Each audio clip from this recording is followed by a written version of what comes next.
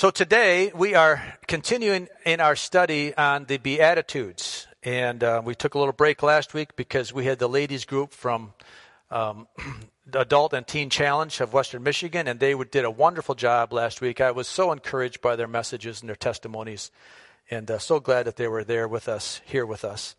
So we're picking up today, though, on Matthew chapter 5, verse 7.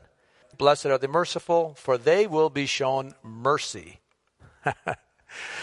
And can I be relatively transparent with you today? This is hard for me.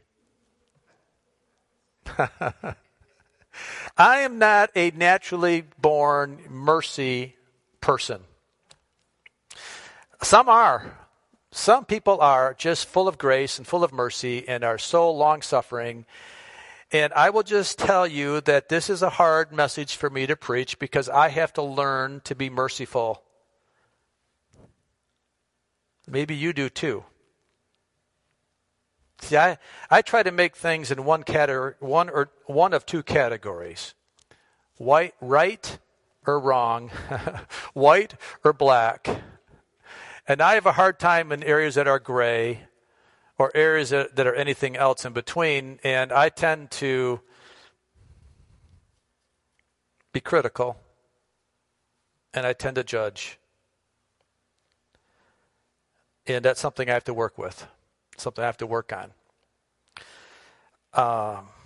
So I hope you still listen to me as a pastor when I'm being honest with you, because I have some things I have to work on. So we're going to learn together what it means to be merciful today.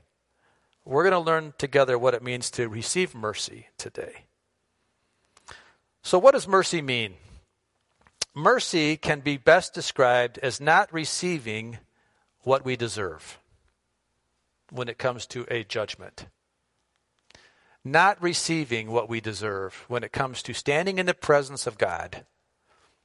Because one day we will stand in the presence of God. And when I compare myself to God's standards, I deserve to be punished. And so do you. So we're all in the same boat here. But it's not because you or I have done anything bad necessarily. You could be the best person in the world. You could be the most outstanding person in the world, but yet we still deserve to be punished because of the curse of sin, because of what happened so many years ago. So this concept of mercy and being merciful is an age-old one that marks the man of God different than the man of the world from the very beginning of time. Remember, Jesus is talking to a Jewish audience here that are coming out of an Old Testament religion, and they've been taught the laws of Moses. So maybe they're thinking of the prophets. When Jesus is talking to the Beatitudes to them on that hillside, they're not thinking about what Apostle Paul said, because the Apostle Paul wasn't the Apostle Paul yet. And they're thinking about what Micah said, and what Jeremiah said, and what Isaiah said, and what Malachi said, and all the other prophets in the Old Testament. So let's kind of see what they're thinking. Where are they going here? When Jesus says, blessed are the merciful, for they receive mercy, what do you think they were thinking about? Now, one passage that I'm drawn to is Micah chapter 6. Now, in this passage, the prophet Micah is describing the unfaithful behavior of the Jewish people for generations. How God has been faithful to them and how they have repeatedly been unfaithful to God.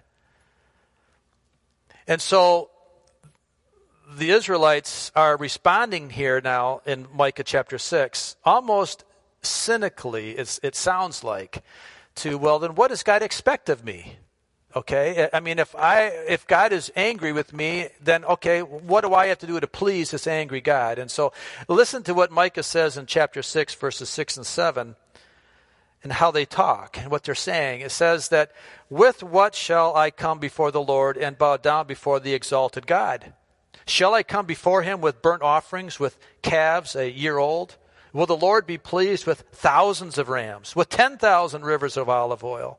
Shall I offer my firstborn son or daughter for my transgression, the fruit of my body for the sin of my soul. I mean, the Jewish people are saying, okay, God, what do you want? And Micah answers them in verse 8. He says, He, who is He, God, has shown you, O mortal, what is good. And what does the Lord require of you? To act justly, to love mercy, and to walk humbly with your God. What an answer. What an answer. And the prophet is showing here how man would try to cover their sin with their own efforts. All right, God, what do you want? You want me to give you thousands of rivers? You want me to give you all of my animals? You want me to give my firstborn son? Is that what's going to please you, God? And God says, no, you're missing the point, guys. It's not about you.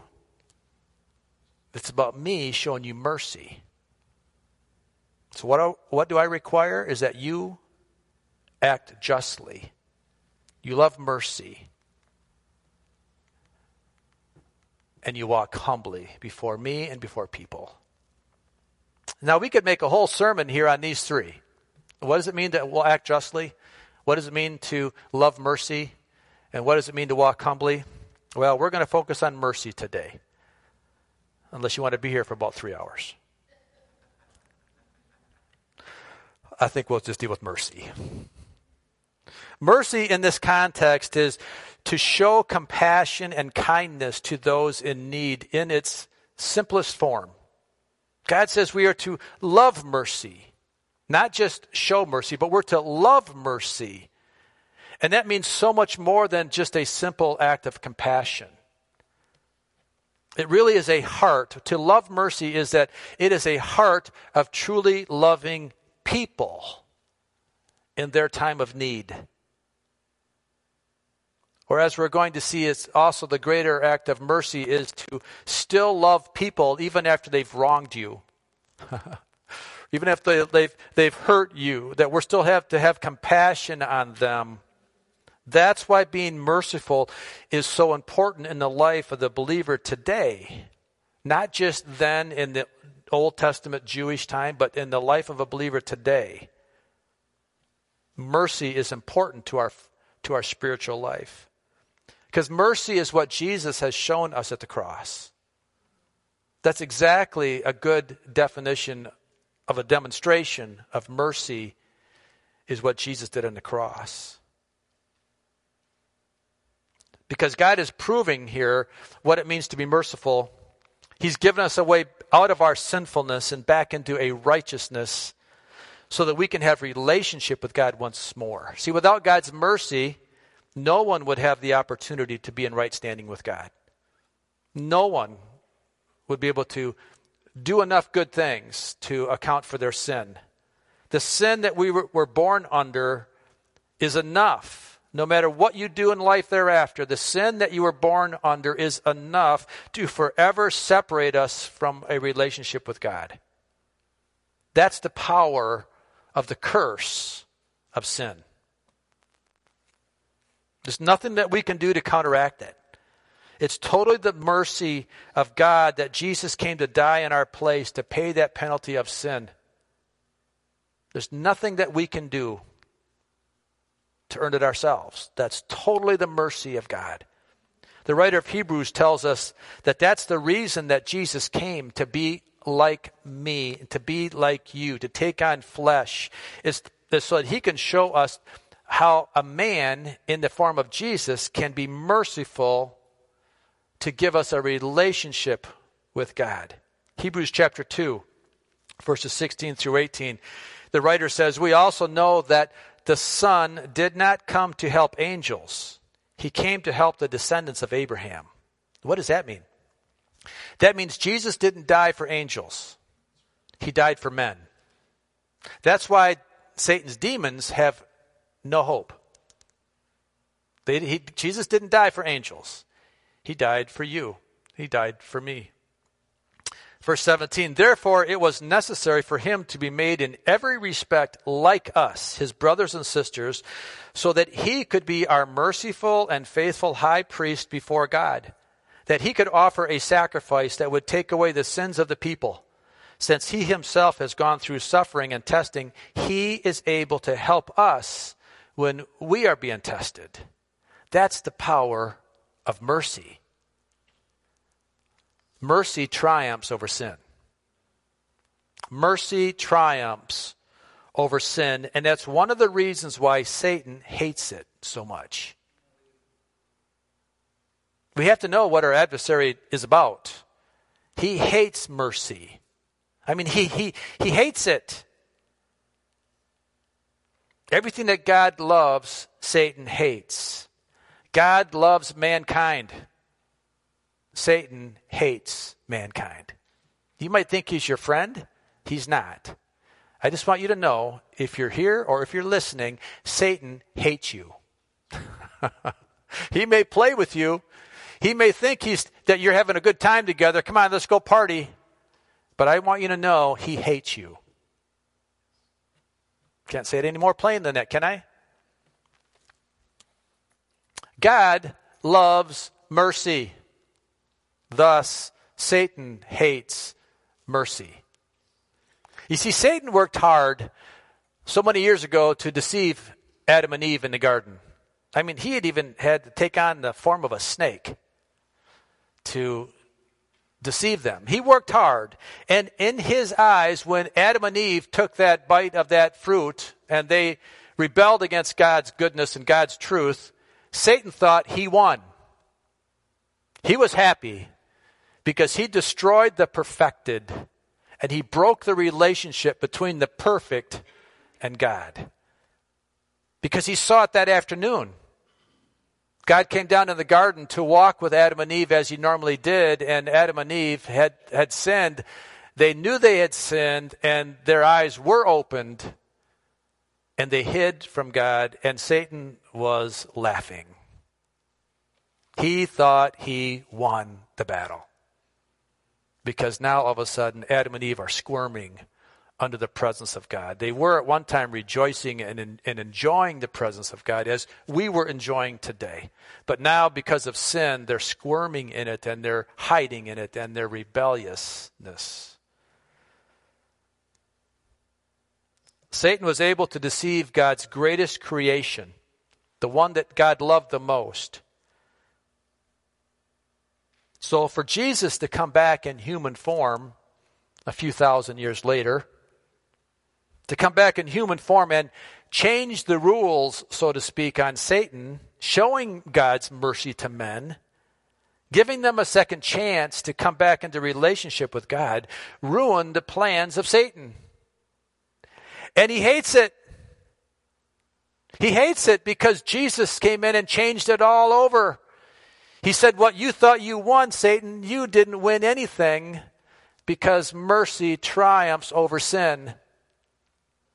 And because of that, that's one of the areas maybe as our flesh man, because we're inherently evil because of the curse of sin. Even though that mercy triumphs over sin, that curse of sin is still in our lives. And maybe that's one of the areas, because Satan hates mercy, maybe that's one of the areas that we struggle in mercy.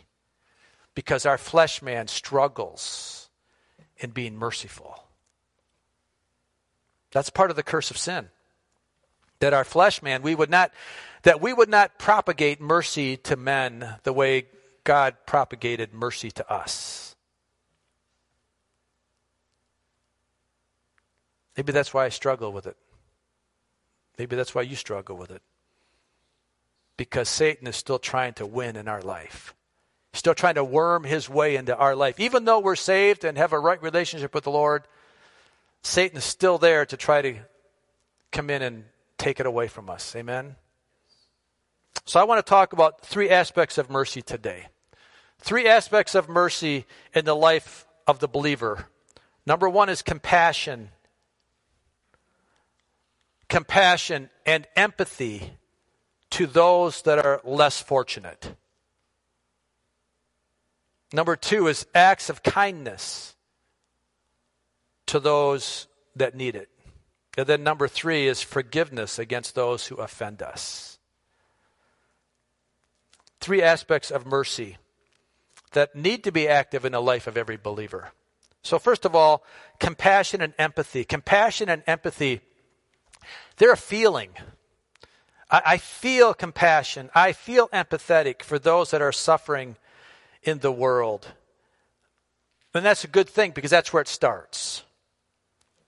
But then it moves out of just feelings into a action.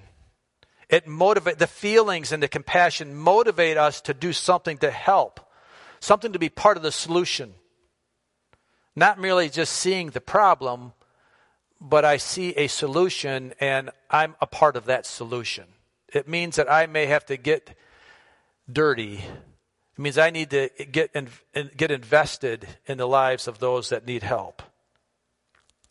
And I want to just stop and pause here just for a minute, because this is where turning a feeling into an action, this is where one of two things I believe can happen. Either we can justify our lack of action and our lack of activity in the needs of other people because we're just too busy. I mean, I just got too many things going on in my life. My plate's so full, I can hardly handle it. I'm spinning so many plates as it is. I don't have time to go over and help Joe. I'm just too busy. Do you know what I'm talking about? Or we can jump to the other extreme and go to the other side and say that we see our acts of kindness to be so good that they become our righteousness. And now I'm prideful in how many people I help. I mean, I make it known to people that I am so good that I will help everybody. And I do things maybe for the wrong reasons. So we have to find a balance in this, right? There's a balancing here to stay focused on what does it mean to do good deeds? What does it mean to put away my busyness, to do something for somebody? But I have to be doing it with the right heart. Remember, God sees the heart of the person before he sees the actions of a person. Now, the actions are important, but God's looking at the heart first. So here's a question. Are we doing what we do to people, to help people, because we love the person and our compassion and our empathy is turned into good deeds and action here because we love that person so much, or are we doing it to be acknowledged by the person to see how good I am? Am I doing it because I want people to see how good I am? Or am I doing it because I love people?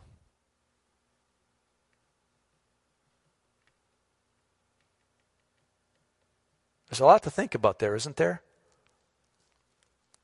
I mean,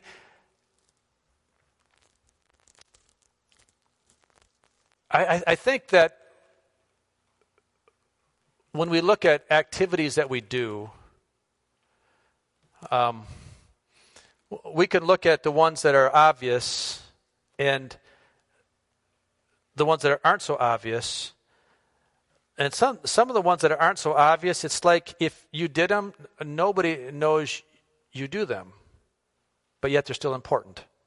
I mean, I think about a simple little thing, walking down the sidewalk and seeing a piece of paper laying on the sidewalk. Knowing that I probably should stop and pick it up. But if I picked it up, nobody would know I picked it up. The guy walking behind me didn't see me pick it up. He would never know there was a piece of paper there that I picked up. So should I pick it up or not pick it up?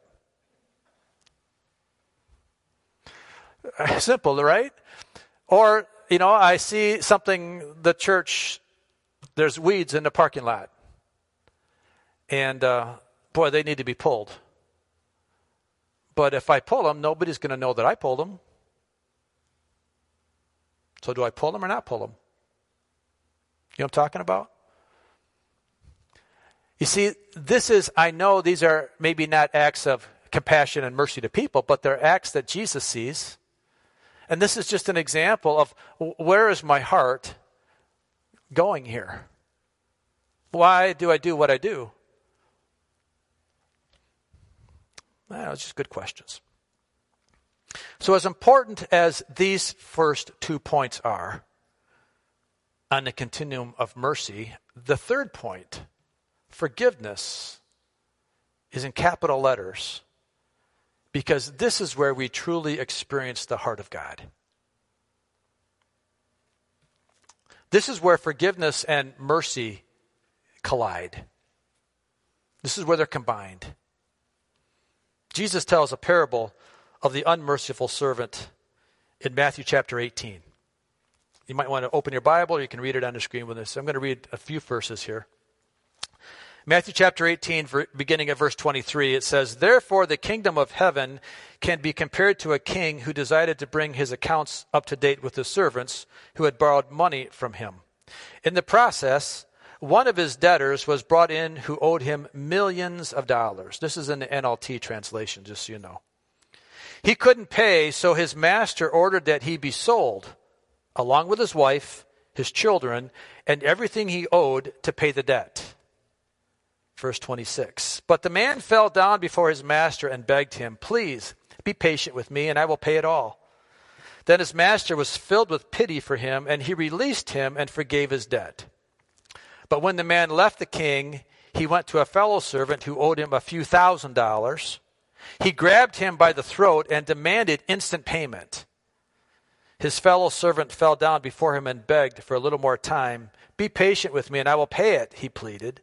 Verse 30, "But his creditor wouldn't wait. He had the man arrested and put in prison until the debt could be paid in full. When some of the other servants saw this, they were very upset. They went to the king and told him everything that had happened. When the king called in the man he had forgiven and said, 'You evil servant, I forgave you that tremendous debt because you pleaded with me.' Verse 33, 'Shouldn't you have mercy on your fellow servant, just as I had mercy on you?' Then the angry king sent the man to prison to be tortured until he had paid his entire debt. That's what my heavenly Father will do to you if you refuse to forgive your brothers and sisters from your heart." Wow. What a parable. What is Jesus saying here? Mercy and forgiveness are interchangeable in this context. The servant owed the master so much money that it was impossible for him to pay it back. And it's interesting that we note here that we have no idea how that servant got into that much debt, but millions of dollars of debt. I don't think it's anything that he inherited. I don't think it was a debt of his family. I think it was a debt of that man's poor choices. It was something that he did. Yet I think what we're going to see that's so amazing is that even after he's forgiven such a great debt, he wasn't willing to be a participant, to be accountable for it. We'll talk about that in a minute. So how does the king or the master show mercy? Let's look at the passage. Then his master was filled with pity for him. His master was filled with pity or mercy or compassion for him. See, the master felt the pain and he empathized with the man, even though the man had gotten himself in the problem in the first place. That's where I struggle with being merciful. Black and white, you got yourself in a problem. Why should I be merciful to you? All right. Help me, Lord. But maybe the master saw something more than just that man. Maybe he saw the pain that this would cause the innocent members of his family. Because it was said that he was going to have to sell not just himself, but his wife and his children into slavery to pay the debt. So that means the whole family was going to be destroyed because of this debt. So the master, the king, had pity on that. And so what did he do? He released him. He released him. What does that mean? This act of emotion turned into an act of kindness toward the man and his family, because he acted now on behalf of the man to release him of the debt and to let him go free without paying the debt. He willingly let him go live a life like he never had the debt to begin with. That's a pretty amazing act of kindness, wouldn't you say? And then the third thing he did is he forgave his debt. Forgave his debt. Now, forgiving here or something, he said to forgive, he released him from having to pay the debt. And here's the thing. This cost the king something. Millions of dollars now are not going to be put back in the treasury because he forgave the debt. It costs something from us when we have mercy and when we forgive. It costs us something. And I've heard many definitions of forgiveness, and one of them is that one definition of forgiveness is releasing someone from paying a debt. It's just a releasing from paying a debt. And it's not to say that they didn't owe you. Yes, they owed you the money, but it's an act of letting them off the hook, of not having to pay you back. And probably not many of us find ourselves forgiving like that. That's probably not real relevant for us. But I know that we have many other opportunities to forgive and show mercy with other acts of injustice in our lives by people. We've all been offended by people, haven't we? How many times has someone said something to you that offended you or made you upset? How many times has somebody done something to you that would require an act of forgiveness on your part? Maybe a good working definition of forgiveness is this: giving up your right to get back at someone. Maybe that's a good way of defining forgiveness, is that I give up my right to get back at that person. It's going to cost you something. You see, I think that's much more applicable to our lives. When I think of it, that I give up my right to hold a grudge. I give up my right to be angry and let resentment live in my life so that bitterness begins to grow. I release them in my heart so that I don't think about how I can make them pay back. Or that I release in my heart so that I don't deal with them in a way that would cause them similar pain that they caused me. We love revenge, don't we? Come on, let's be honest. We love it when the guy with the white hat wins, right? We love it when he runs in and all of a sudden he conquers. And boy, I'll tell you what, we can wear a white hat in our life to the point that we're wrong.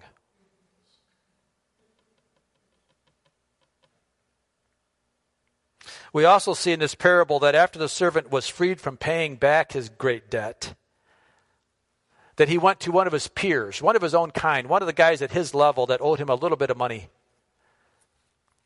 And he didn't do to him what the king did to him. He went back to that man that owed him a little bit of money, and he held him accountable to pay it back.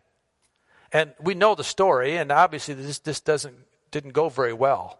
It didn't go well for the servant at all, because the king heard about it, and then things got really bad. So what can we take away from this? What's the point of this parable?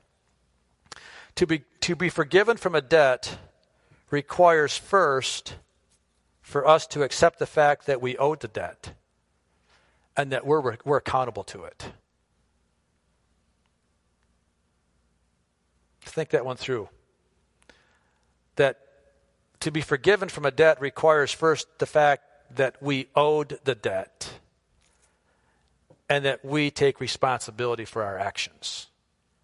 You see, possibly the servant felt the reason that he was in debt to the master as much as he was in the first place was because this man that he had borrowed money from, and maybe there were others too in his life, that had owed him that small amount of money. Maybe it was his fault that he was in debt so much to the king. He was blaming his problems on somebody else, possibly, that they caused him to go into debt.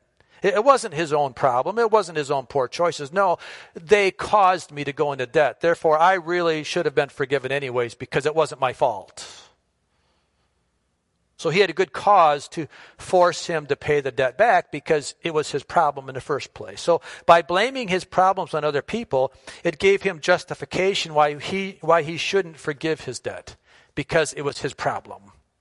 He probably resented the fact that he needed to be forgiven in the first place because he felt entitled to the king's money. This is a huge problem today, folks. Entitlement is a huge problem.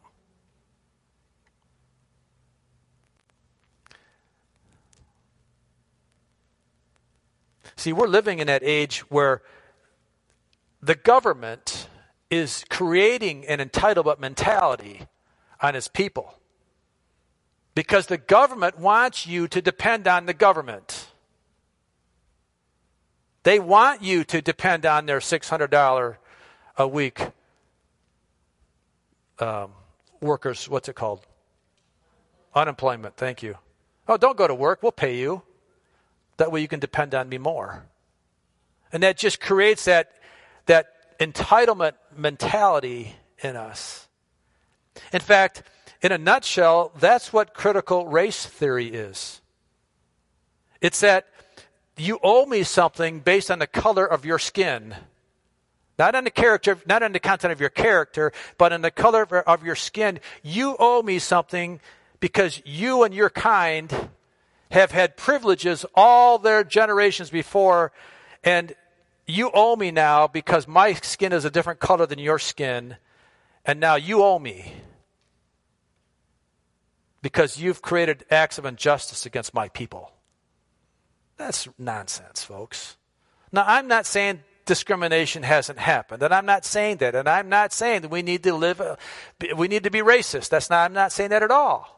But that's not right. That entitlement process, that entitlement mentality does not come because it's a simple act of color of skin.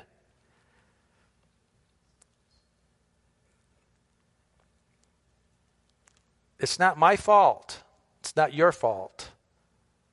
We can say we're sorry. We can do what we can to make amends, but yet that shouldn't be taken to that level where I'm entitled, you're entitled of something. I will tell you, that is a strategy of the enemy. That is a strategy out of the pit of hell against mankind.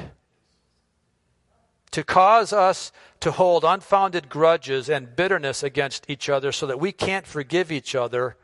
The reason that this is so important is because if I can't forgive you, then God can't forgive me. Do you see how Satan works? He works in an area so that that person doesn't deserve to be forgiven by you, so don't forgive them. Have a root of bitterness grow up in your life because it'll make you feel better, only to know that God says, unless you forgive your brothers, I can't forgive you. Satan knows that. He knows that scripture too. So what was Jesus' point in this parable? Go to the last verse, Matthew chapter 18, verse 35. That is what my heavenly Father will do to you if you refuse to forgive your brothers and sisters from your heart. So let's go back to the beatitude we're studying. Blessed are the merciful, for they will be shown mercy. See, in the context of mercy and forgiveness being somewhat interchangeable here, I think we could say the same parable this way. Blessed are those that forgive, for they will be shown forgiveness. Mercy and forgiveness are that tight together. You see, the reason that this is so important is because when Jesus left heaven and walked earth as a man, I don't know that we realize this, but he still had choices. When Jesus finally made it into humankind and grew up and began his ministry, he could have taken a different approach to the cross. Because when he got down here and he started preaching truth and he started preaching righteousness, people began to reject him. He did miracles and they accused him of being of the devil. He healed people, he delivered people, and people still rejected him. He could have gone to the Father and said, hey, God, listen, Father, listen. let's change the plan here because these people don't deserve me. They don't deserve mercy. They don't deserve what you want to give them through my shed blood because look at how they're treating me down here. And he could have altered his journey to the cross to say, I'm out of here. I'm done. Do you know that? He had choice, just like you and I have choice today. But he chose to continue on the journey of the cross, regardless of how we treated him. That's called mercy. What an example of mercy for us. So that he could forgive those that tortured him, killed him.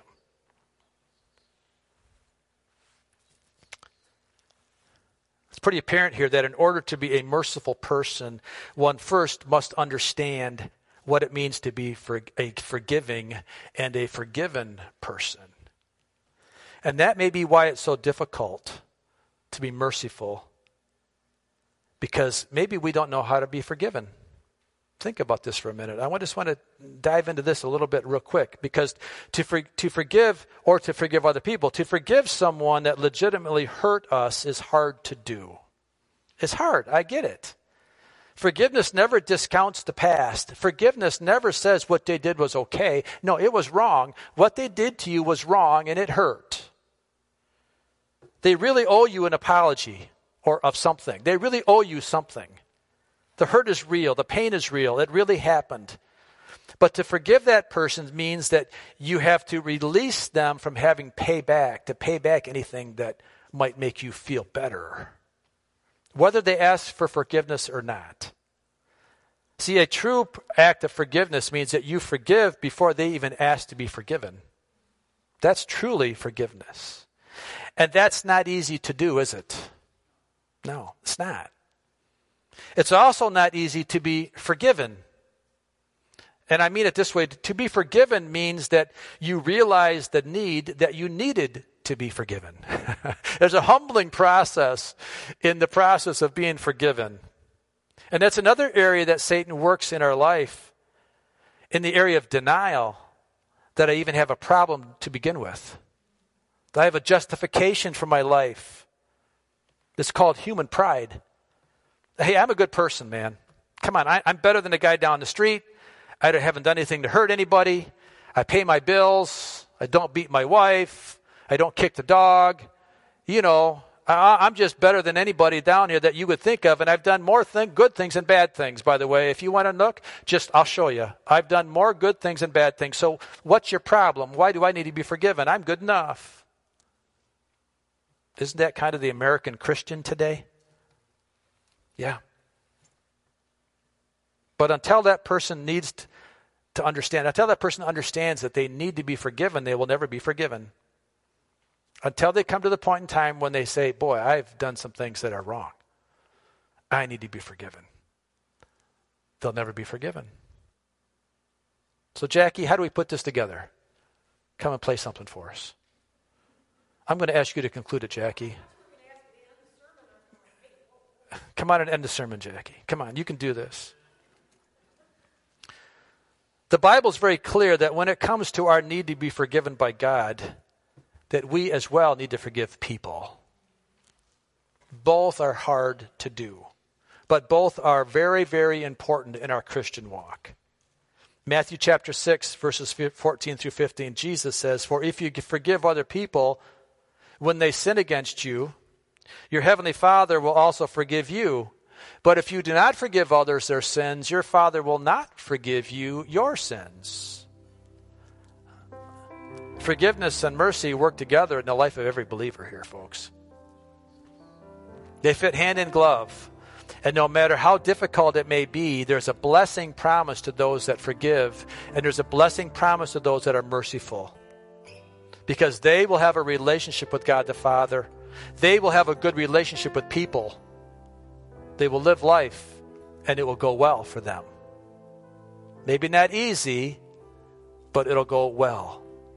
But the problem is, neither one of these come natural to the flesh man, because both are essential in the promise of eternal blessing, because the enemy doesn't want you to be forgiven. He doesn't want you to forgive. He doesn't want you to be merciful. He doesn't want you to show mercy.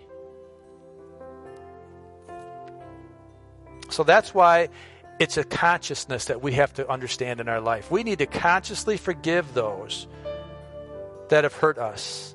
And we need to show mercy and compassion in a conscious effort in our behalf. Because this is how we'll be set apart from the world. This is how the world will know we're different. Because the world doesn't understand it, the world doesn't expect it.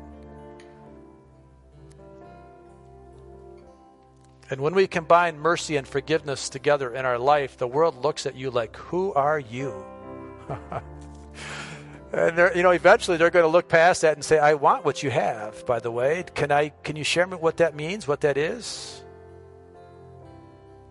We'll leave the world wondering if we can be merciful people. If we can be forgiving people, the world will look at you and say, wow, there's something really different about you. So my questions are this morning, are we merciful people? Are we forgiving people?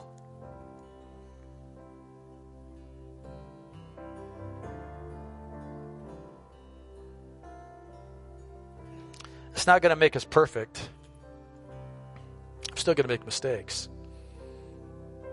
But I need to know when and how to go to people and say, would you please forgive me?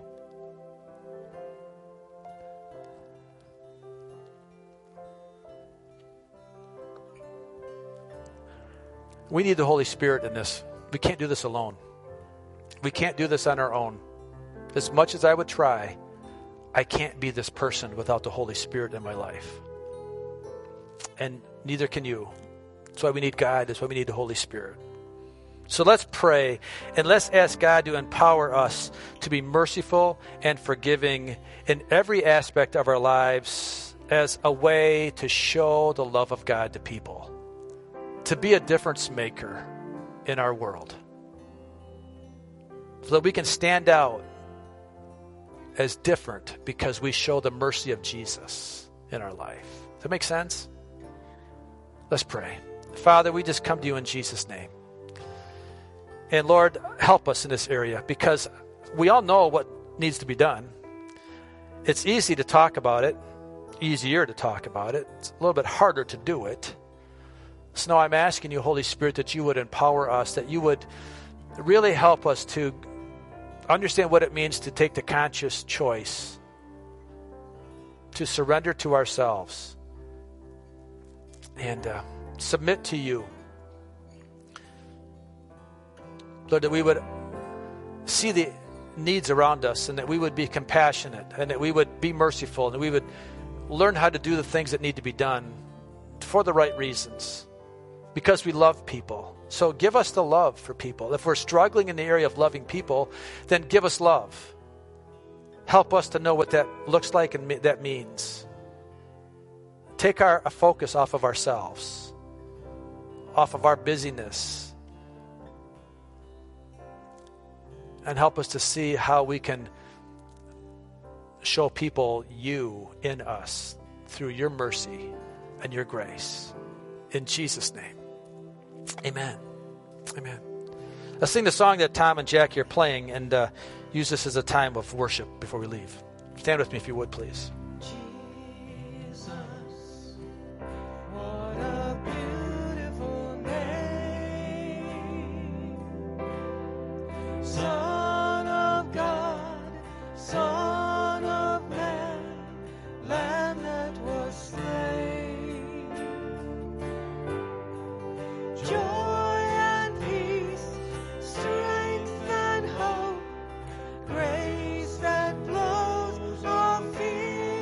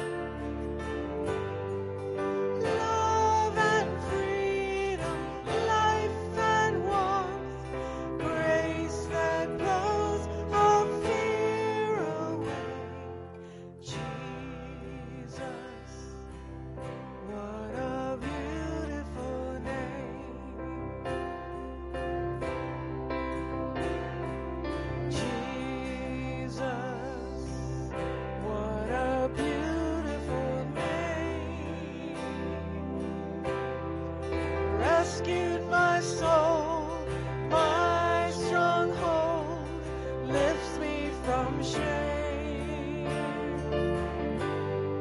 Forgiveness, security, power, and love, grace that blows all fear away. Jesus, what a beautiful name. Father, I pray that you would just blow us away with your grace today. Lord, that as we walk out of this place and go to our homes and go to our places of living, Lord, that we would just be empowered with your grace, that you would just literally just embody us with grace and mercy and love. God, change us from within, I pray. That's my heart's cry. Change me to be a merciful man, to love mercy, to love it, to seek it, to look for it, and how I can apply it in the lives of people. And I thank you for this teaching. I thank you for your word in Jesus' name. Amen. Be blessed today as you go. Learn to love people. Amen.